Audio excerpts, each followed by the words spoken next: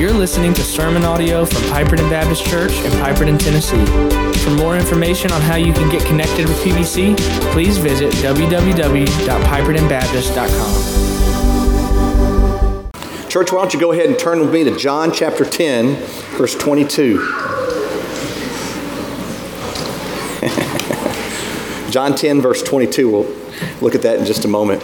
There's a story told of a monastery in Portugal that sits high up on a cliff. It's on a 3,000-foot cliff. And the last 200 or 300 feet of that cliff can only be accessible by this rope and pulley system, where literal men pull a basket of 3 people at a time up to the top of the cliff. And of course, tourists can go see this.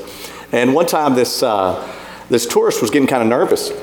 You know, he's halfway up, he's 100 feet in the air, and he's, looking to kind of calm his own nerves. So he asked the monk that's in the basket with him, he says, hey, this rope seems, pretty old and frayed, don't you think? He says, oh, no. Rope is good. Rope is good. Good rope. I said, okay. He wasn't quite assured yet. So he said, well, it's kind of a small rope to be hauling 3 adults to the top of this cliff, don't you think? He goes, oh, no. Rope is strong. Strong rope. Strong rope. Well, he was getting a little calmer, a little less anxious. And finally he said, just for sake of conversation, how often do you change the rope? He goes, oh, we change the rope whenever it breaks. And that's how some of us view our own salvation, right? If we can just make it to heaven before we do anything else stupid on earth, right, we'll be good. God, just get me in the gates, right? That's kind of how we view salvation sometimes, just hanging on by a thread. And that is not the case at all, because, friend, you're going to do something else stupid. That's what's going to happen. You're going to sin again. So where can our assurance be? And so today, I want to preach on really a hybrid doctrine. You know it as eternal security, but I'm going to preach on eternal enduring security. Followers of Christ have a security system that's better than ADT or Brinks. Is Brinks still a security system? Or Simply Safe, there's a new one, all right? But we have 100% assurance, or we can have 100% assurance of our salvation according to the Word of God. This differentiates us from most all other world religions. You know, the whole book of 1 John is written so that we might know. 1 John 5:13. These things are written that you might know that you have eternal life. Not that you get to the pearly gates and wonder, well, I hope he lets me in. I've been a pretty good guy today. Went to church this morning. There's more to it than that, all right? And before we get started on this path, I want to say for centuries now, there have been several ways of viewing this traditional doctrine of once saved, always saved, all right? And the 2 main camps are the perseverance of the saints, that kind of has to do with Tulip and Calvinism, and then the preservation of the saints. But today I'm going to kind of combine the 2 because they both had truths wound up in them. And without getting into any unnecessary theological argument, someone summarized and paraphrased in one word, paraphrased, all right? They summarize this way. Perseverance emphasizes the Christian enduring through God's power, and preservation emphasizes the Christian secure right here by God's promise. All right? So a persevering follower of Christ will endure to the end by God's power. And a preserved follower of Christ is secure where they're at to the end by God's promise. So persevering is more about destination, holding on the faith until Christ returns. And preservation is more about location, being secure where I'm at right now. Saving faith will endure till death or till Christ returns. Whatever life's trials or temptation comes at us, saving faith will make it through. But saving faith is also secure wherever it's at right now. Wherever I've ended up, my location's secure. This is not like a shootout in a movie where a guy's in a bad location, right? He finds himself in a bad location, so he's got to move. He's got to run and get behind some other rock or shelf or something, or those bulletproof wooden tables you always see, right? Right? So I believe in many ways both camps are correct. Our faith remains because our God sustains. And that's really what we're going to talk about. True believers will endure, and while they endure, they are already secure. And it's actually the securing that helps with the enduring, knowing that you're secure. But the purpose of today's message, just so everyone's clear, is to talk about the doctrine, kind of a doctrine in a day, the doctrine of once saved, always saved. So let's start with one of my favorite passages for explaining this doctrine. It's John chapter 10, verse 22. And this is a short passage, so why don't we stand in honor of God's word? John 10, 22. At that time, the Feast of Dedication took place at Jerusalem, and it was winter, and Jesus was walking in the temple in the colonnade of Solomon. These were just the hallways around the temple. So the Jews gathered around him and said to him, "How long will you keep us in suspense? If you're the Christ, tell us plainly." Jesus answered them, "I told you, and you don't believe. The works that I do in my Father's name bear witness about me, but you do not believe because you are not among my sheep. My sheep hear my voice, and I know them, and they follow me, and I give them eternal life, and they will never perish, and no one will snatch them out of my hand. My Father, who's given them to me, is greater than all, and no one's able to snatch them out of my Father's hand. I and the Father are one." Now I'm going to ask Annie Lusby, soon to be Annie Sturgis, as of May 21st, to come up here and ask God's blessings on His Word today. But I also want to kind of prematurely thank all those who have helped with her shower. We're having a luncheon and a wedding shower for her in the gym right after the services today, and I want to thank those that have helped with that. Annie. Good morning, church. Let's pray. Dear Heavenly Father, we just humble ourselves before you this morning, God, in your presence, knowing that as believers in you, God, we never left your presence. And so just as we've been worshiping you this morning, God, open our hearts to receive the word that you have for us this morning. May we be sheep that are of you, God, and that we hear your word and we believe in your word, God, and that it gives us a peace and an understanding and encouragement and ultimately a challenge this morning, God, as we leave today just different than we walked in these doors. God, and I just also pray that if there's anyone in this room who doesn't know you this morning, God, that you will just pierce their heart, God, and that they know who they are and that they know that you are calling them to you. And so, God, may we not neglect that there's a word for us here today, for everyone in this room, and that you are here, and we are here to receive you. And so we are just so thankful for you, and we're so thankful for your love that you sent Jesus to die for us, God, and that we get this opportunity to enter into your praise and your worship, God. We love you, and it's in Jesus' name we pray. Amen. Amen. Amen. Thank you, Annie. Y'all can be seated. Y'all may have heard of the manager who was over all these different sales regions, and one of his sales reps wasn't performing very well. So he calls the sales rep into his office, and he had one of those old school maps on his wall. These maps were, kind of colored out by regions, and they had a little thumbtack in there, different colored thumbtacks to represent each sales manager that was over that region. So he called one of the sales managers in who wasn't performing very well, a guy named Gary, and he said, "Gary, you see this map, and there's your region." And he said, "Yes, sir." And he said, "You've not been performing real well." And he said, "That's right." And so he reached up in front of Gary in his office. He grabbed that tack that was Gary's tack. It represented his region. And he said, "Gary, I'm not going to fire you. I'm just going to loosen your tack just a little bit so you can understand the insecurity of your situation." But that's how some of us think God is toward us. You sin, and then God's just going to loosen your tack just a little bit. Y'all ever feel like your tack's about to fall off God's map? Right? All right? And that is not the case. And that's why we're studying this doctrine today. It's easy to think because God's all powerful that he wields that power in the same way men do. He's trying to intimidate us with feelings of insecurity, right? He'll loosen our pin, and boy, that'll keep us on our toes, and we'll serve him more fervently and sacrificially if he does that. And that's not the case. Because right now, friend, if you are a follower of Christ, you are as secure in your current location, as you are in your future destination. And to prove that, we're going to break down our passage today into 7 statements, all right? 7 steps, or we could call these 7 assurances unlocked by 7 occurrences. And assurance number 1, if you're taking notes, is sheep believe in Jesus. I know that sounds rudimentary, but it's true. John 10:26 says, but you do not believe. I'm getting a little feedback up here, Hunter.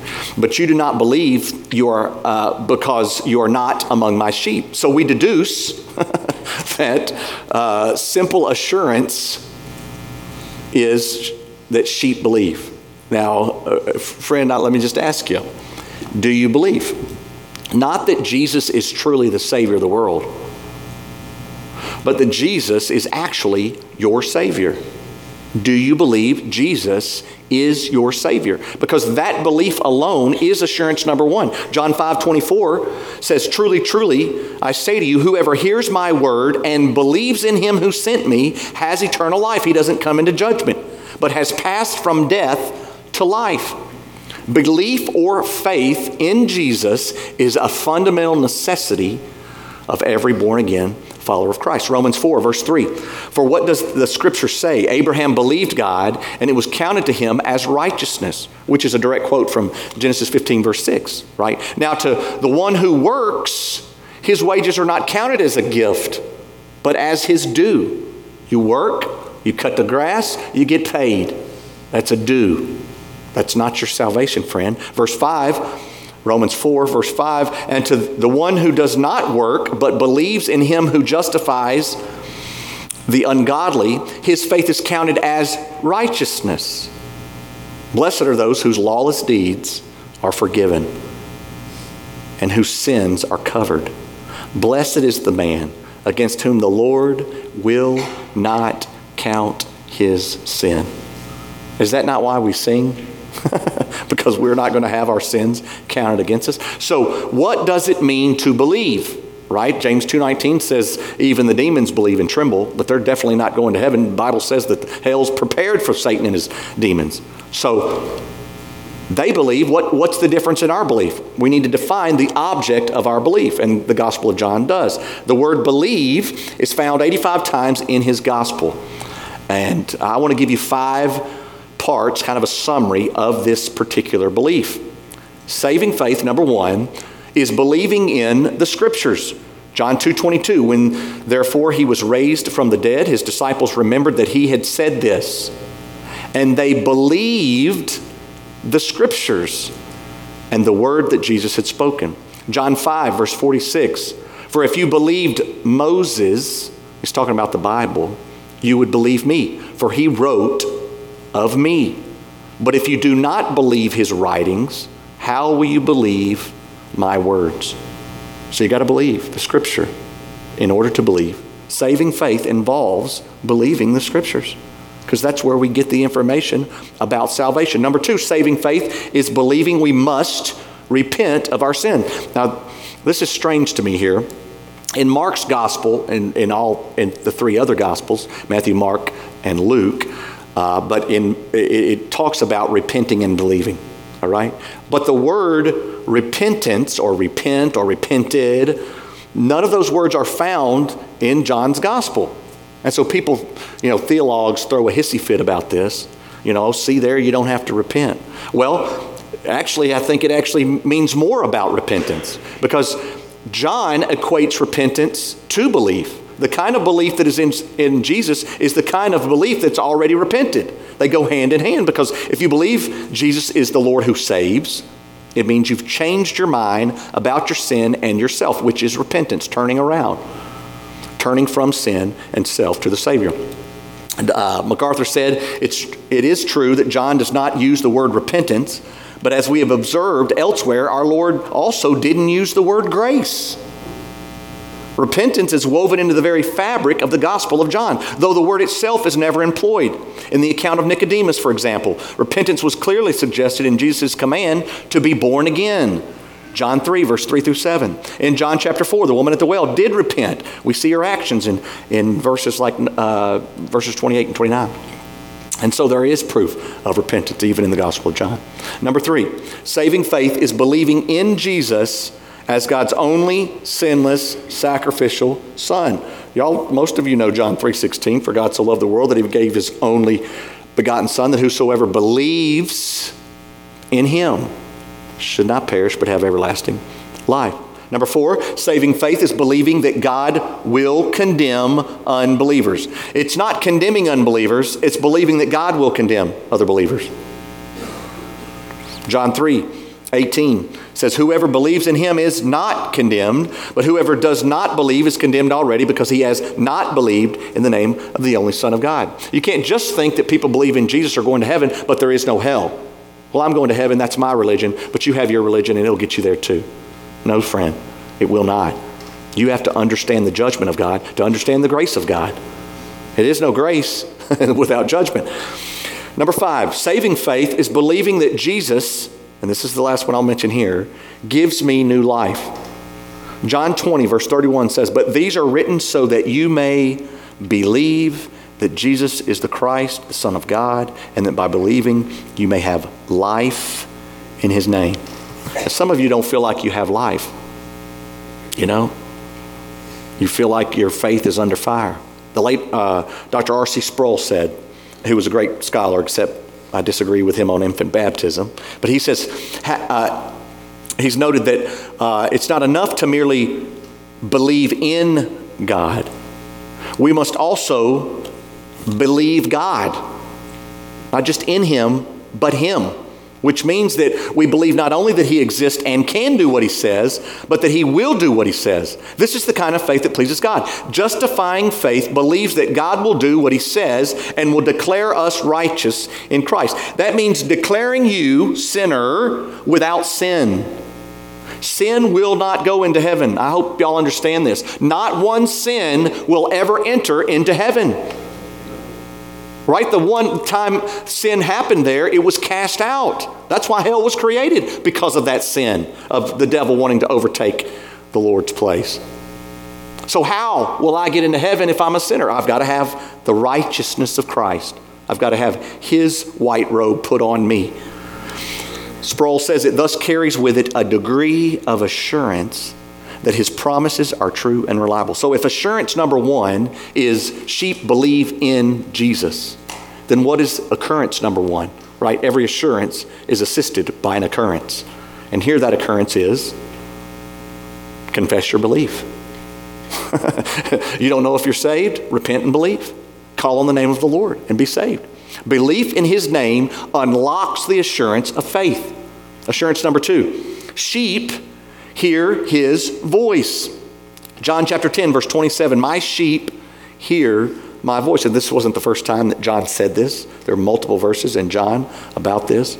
John 5:25, truly, truly, I say to you, an hour is coming and is now here when the dead will hear the voice of the Son of God, and those who hear will live. John 8:47, whoever is of God, listen, church, hears the words of God. The reasons why you do not hear them is that you are not of God. And here's the thing, here's the comforting part of all this. John even goes on to say that God helps us remember the things we've heard, right? Because we're forgetful people. John 14:26 says, but the Helper, the Holy Spirit, whom the Father will send in my name, he will teach you all things and bring to your remembrance all that I've said to you. Paul says in Romans 10, verse 17, so faith comes from hearing, and hearing through the word of Christ. Isaiah 30, verse 21, and your ears shall hear a word behind you saying, this is the way, walk in it. When you turn to the right or when you turn to the left. You hear that? God's word is behind us, guiding us in the way we should go if we'll hear him. John 10:16, I have other sheep that are not of this fold. I must bring them also, and they will listen to my voice. So why in the world would people not hear God? Well, Jeremiah tells us in Jeremiah 6, verse 10, behold, their ears are uncircumcised. They cannot listen. Behold, the word of the Lord is to them an object of scorn. Remember, we talked about last week, it's not enough to avoid God's word. You have to attack it. You can't rest on avoiding. There's too much truth there to build the bridge over, so you've got to attack. And Jeremiah says they call it an object of scorn. They take no pleasure in it. Jeremiah also says he doesn't leave us doom and gloom. He says in Jeremiah 33:3, call to me, God says, I will answer you, and I'll tell you great and hidden things that you have not known. So church, listen. Hear him. Mark 4:24. And he said to them, pay attention to what you hear. With the measure you use, it will be measured to you, and still more will be added. It's the picture of Romans 1 to me that has that picture of the sun going down. If you'll respond to the light you have, God will get you more light and help open your understanding to his word. But you have to respond somewhere. You have to believe. You have to start. You have to hear. So if assurance number 2 is sheep hear his voice, what is occurrence number 2? Listen, thank you. Listen to God via the 3 S's, right? The Scripture, the Spirit, and the saints. That's how God brings his truth to us. Assurance number 3, sheep are known by the shepherd. John 10, verse 27, I know them. I don't know if I ever did get a tattoo, I think I'd get known. I'm known. I don't need a tattoo to tell me. I've got God's word, a little deeper than a tattoo, more permanent ink. 1 Corinthians 8, verse 3. But if anyone loves God, he is known by God. Do you understand that? Do you ever just try to take that thought in, that you're known by him? 2 Timothy 2, verse 19. Nevertheless, the firm foundation of God stands, having this seal, like a ring with wax dripped on it and pressed in. What is the seal? It says in 2 Timothy 2:19, the Lord knows those who are his, and everyone who names the name of the Lord is to abstain from wickedness. The ESV says of this seal, having this seal, the twofold inscription that follows emphasizes divine sovereignty, that's persevering, and number 2, human responsibility. Divine sovereignty is preserving, that preserves us where we're at, that gives us peace where I'm sitting right now. But then human responsibility is persevering through the trials, through the temptations. While some believers may have apostatized, that just means left faith, so-called, Paul finds assurance in the fact that God knows those who are his. At the same time, those who claim to be the Lord's must demonstrate this as they depart from iniquity. Friend, the fact that we're known by God gives us the strength and assurance to obey God's word. Being known by the Father helps us own our faith. So if assurance number 3 is sheep are known by the shepherd, what is the occurrence that unlocks that? Resting in knowing that he knows me. That's not like pie in the sky. That's a real thing. That rest. The gospel, there's a song I was listening to on the way to church this morning. The gospel is rest. Oh, how I need it. The gospel is rest to your soul. You can rest right now knowing that you are known by God. He knows you.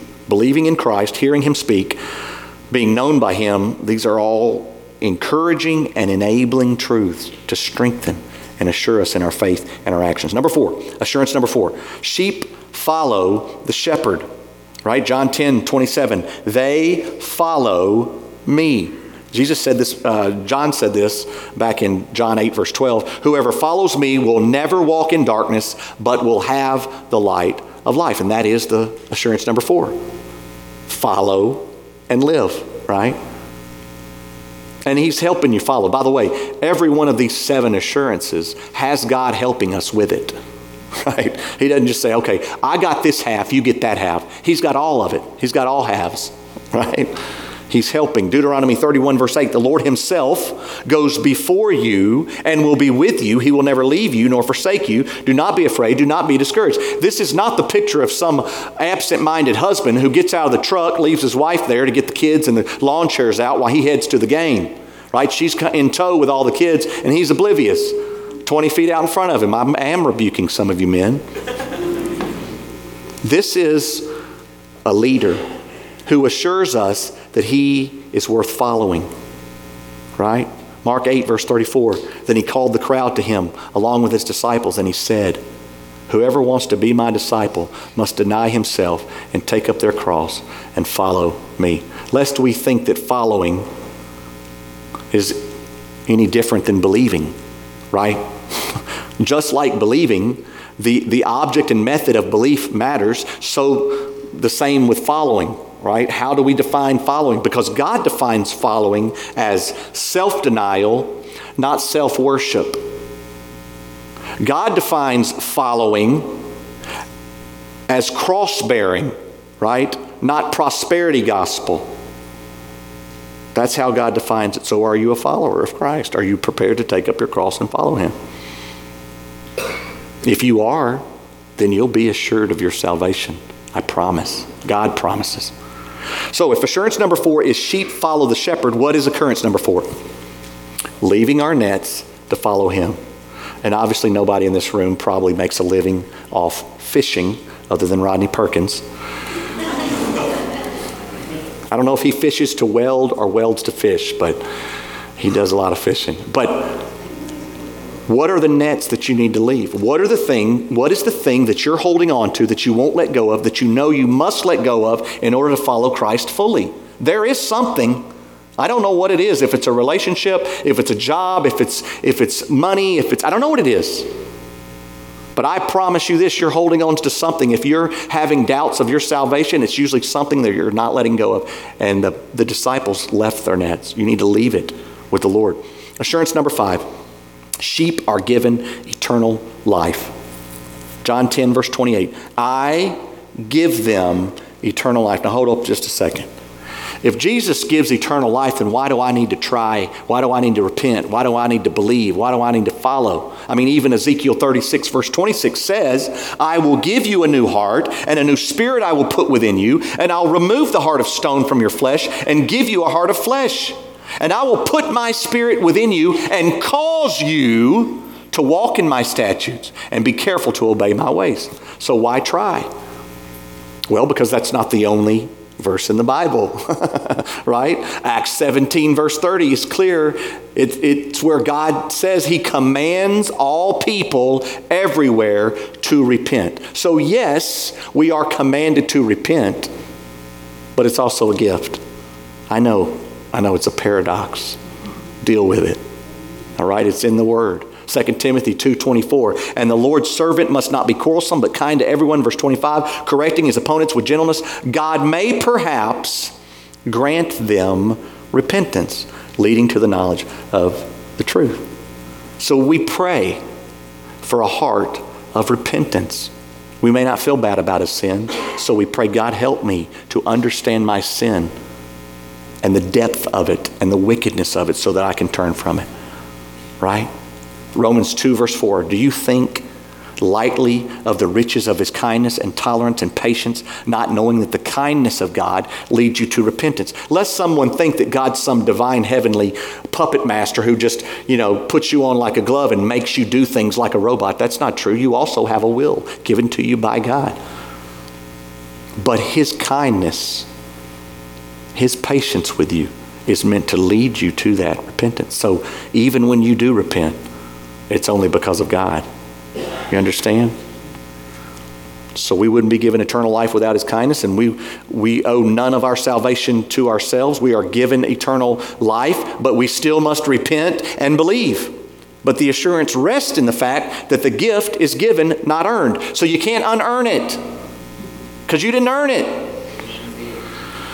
If I gave you $1 million, if I had $1 million on me right now, and I were to give that to you, and you said, oh, well, thanks so much, Pastor. And you reached into your pocket or your purse and you dug out some lint and some change and a couple of stuck together Tic Tacs, right? Or maybe an old cough drop that was left in a coat from last year, right? And you said, hey, thank you, Pastor. Here, take this. I just want to say thank you. Thank you. Does that not sound crazy? That sounds crazy, doesn't it? I mean, that sounds crazy. Are y'all with me? We're all on the same page here. This is crazy. All right, crazy talk. All right? Friend, it's not just crazy. It's insulting. It's insulting That's why Paul says all your righteousness is like filthy rags. Actually, Paul says it's like cow dung. It's like manure. And I think the word he used might have been a little more intense, but I don't want to make any of you cringe today. All right? That's what it's like. That's what your righteousness is like. And when you try to pay or earn this assurance you want so bad, you're insulting God. You're not just crazy. You're insulting him. When you confess your sins, I know Satan's there trying to make you not be convinced of his forgiveness. But if you need to psych yourself up for the game, let this truth do it. Assurance number 5, if it's sheep are given eternal life, then what's occurrence number 5? Open the gift. Open it. Open it with faith. Do you accept the gift? Don't leave it sitting there. Open it. For Pete's sake, if you don't open it, I can't open it for you. It's not my gift. You got to open it. I would if I could. Paul says I would if I could, but I can't, so I won't. So you got to do it. Assurance number 6, sheep never perish. John 10:28, they will never perish. Now, of course, our bodies die and our souls do not. We are absolutely immortal. That's not some Marvel Comics idea. That's born-again Christian reality. Every soul in here is immortal. In Romans 7, Paul goes on a bipolar tirade about his own wickedness. Like, I want to do this, but I don't. He just goes nuts. And in Romans 7, verse 22, he says, I delight in the law of God in my inner being, but I see in my members another law waging war against the law of my mind and making me captive to the law of sin that dwells in my members. Wretched man that I am, who will deliver me from this body of death? A page later, Paul writes these words, Romans 8:33, who shall bring any charge against God's elect? It is God who justifies. Who is to condemn? You going to condemn me? You can't, because Paul says Christ Jesus is the one who died. You didn't die for me. You weren't perfect. You couldn't have died. Even if you did give your life for me, it wouldn't forgive my sin. Only Christ could die. More than that, who was raised, who is at the right hand of God, who indeed is interceding for us.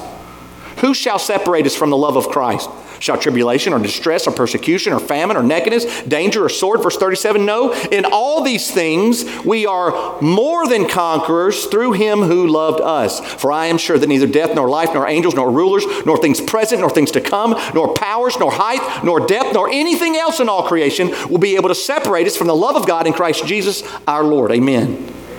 Church, you will never perish. When you die, your soul will slip right into the presence of the Lord according to God's word. And because God has conquered and gifted you eternal life, we are more than conquerors through him. I am so tired of pansy faith. Aren't you? Wimpy little whiny, excuse-making, victimized faith. Get it out of here. During the initial construction of the Golden Gate Bridge, there were no safety devices used. And some of you are like, yeah, I swear real men did it. No, that was not good, because 23 people fell off and died, all right? And so for the latter part of the project, they installed a big safety net under the bridge as a precaution. Now, 10 more went on to fall off, but they didn't die. They escaped certain death because of the safety net. What's even more interesting is that 25% more work was accomplished after the net was installed. Why? Because the workers had the assurance of their safety, and they were free to work without fear. They were free to work as hard as they could because they knew they were safe. Come on, church. Is that not how we should serve? We serve in safety. We don't serve in fear. We fear the Lord and his wrath. We need to pursue righteous living, but not for salvation. We are already safe. So if assurance number 6 is sheep never perish, what is occurrence number 6? Run. Run with fearless faith. Crawl up those scaffolding, crawl up that bridge, put those rivets in, right? Believing in Christ, hearing him speak, being known by him, following him, opening the gift of eternal life, and understanding we will never perish are all assurances with occurrences that help unlock them. But one of the clearest, most calming assurances I've saved for last here, and so did John. John says assurance number 7, sheep cannot be taken.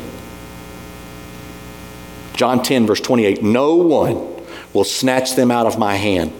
My Father who has given them to me is greater than all, and no one can snatch them out of my Father's hand.